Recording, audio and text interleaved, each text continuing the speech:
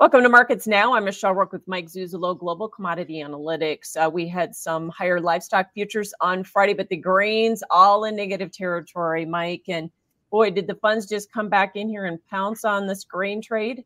Yeah, I really think they did, Michelle. And I think that, the market in the grains has been very negative on the demand side. Why? Because of China. And then we got that surprise stimulus 2 nights in a row. We saw the crude oil market really kick into gear. We saw the copper kick into gear, and we saw the wheat kick into gear. And those are kind of the 3 canaries in the coal mine for me when it comes to China.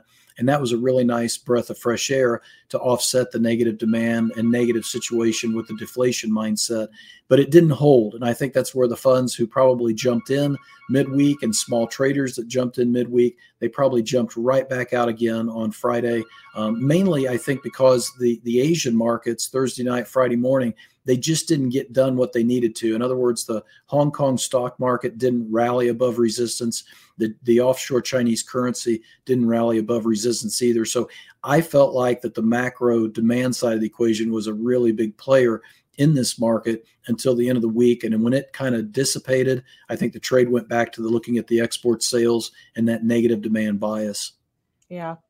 What about soybeans, though, as well with South America? It looks like Brazil basis levels have really collapsed here. Did that add to it, or was it a South American weather play? I think the beans changed their mindset from a standpoint of not trying to hold the wheat and the corn up. I think that's where the beans were not able to offset or negate a negative corn and wheat market like they've been trying to. And I really think that Brazilian price and that basis you bring up is going to become more and more important the next 2 to 3 weeks. If we've got a short crop in Brazil, those prices in Paranagra should start to show that up. But we're looking at $410, $415 a ton compared to our Gulf of Mexico price of around $480 a ton. And I think the trade's very well tuned into what's happening in the meal market, in the hog market over in China. So to me, the soybeans really have some downside potential after they feel like they've secured the United States 2024 acreage. And I think also after we know what the February weather is going to be. There's supposed to be weather coming into both Argentina and Brazil that's supposedly going to knock out most of the drought and really relieve the stress and bring this crop around. That's going to be like the end of the first week of February. So we're really getting into crunch time if we're going to hold these beans together, in my opinion. What you just said probably also weighed on the corn, though, too, didn't it? I think it did. I think the best thing the corn had going for it this week was the wheat market. And again, going back to those macro fundamentals and the drier hard red wheat market. But it was interesting Wednesday when I was traveling to Nebraska, I heard the news wires talk about how the wheat market was gaining traction. The corn was gaining traction because of Brazilian weather. And I thought to myself, Brazilian weather's been out there for 2 weeks. There's something else going on in this market that's elevating the Brazilian weather to a market moving type of fundamental. And I think that's why come back Sunday, come back next week, being the end of the month of January, it's really critical, in my opinion, that we kind of put to bed the idea that China is going to export inflation into the commodity market, and we at least bring back investor demand, and then we'll deal with the supply demand, the actual fundamentals after that. Right.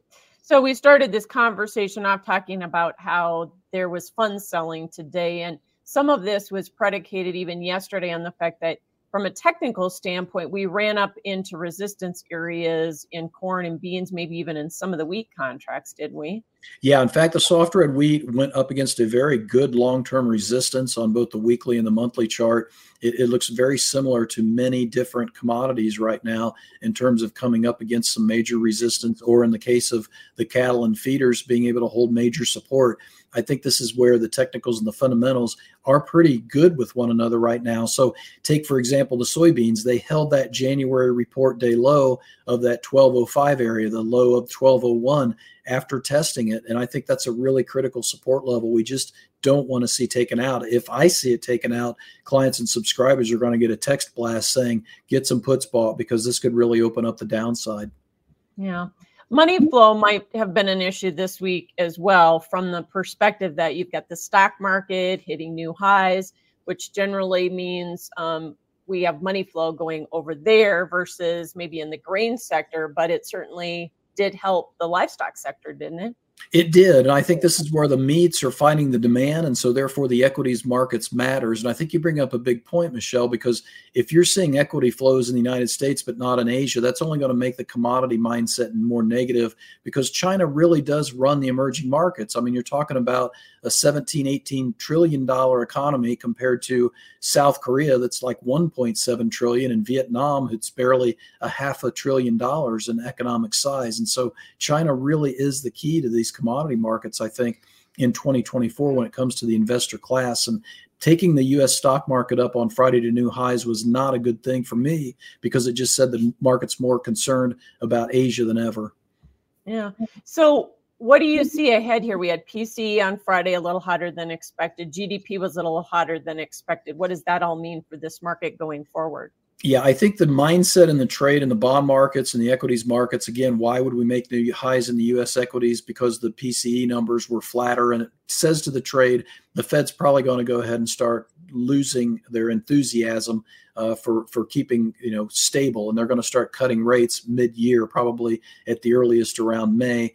If that's the case, the commodity market should feel like that's a bit of a tailwind, a bit of some wind in their sails, because it doesn't stoke the dollar. And I think that's especially important as we get closer and closer to the U.S. elections.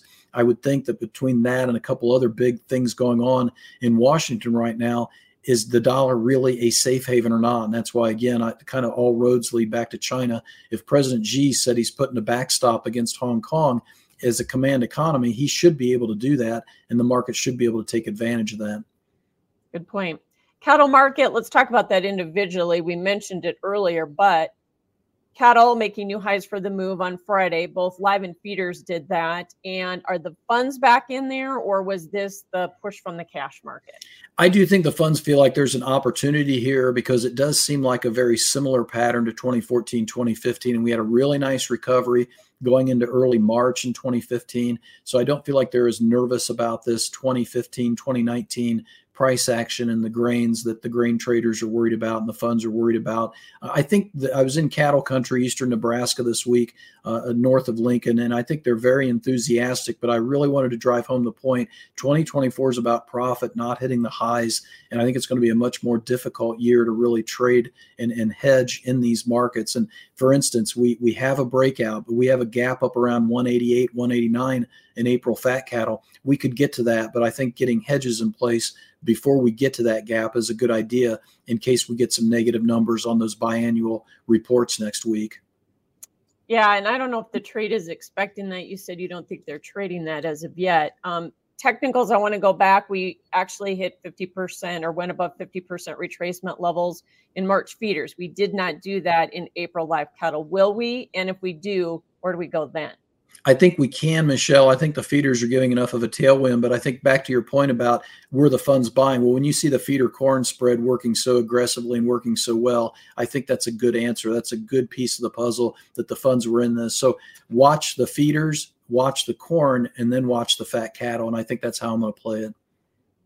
And hogs, was this a cash or a fund-led rally, or was this again about China? I think it was about China, and I think the hog market and the soybean market, I think, are skating on thin ice right now. We need to see the market catch, because both of them, I think, still, even with this pullback in the beans and losing those January report premiums, you're still talking about a bean corn ratio that's above 2.5, and you got to really wonder about the demand side of the equation for soybeans and for the hogs because of China. So I think you got to really watch the soybeans and hogs closely if you're a hedger. Thanks for joining us, Mike Zuzolo, Global Commodity Analytics. That is Markets Now.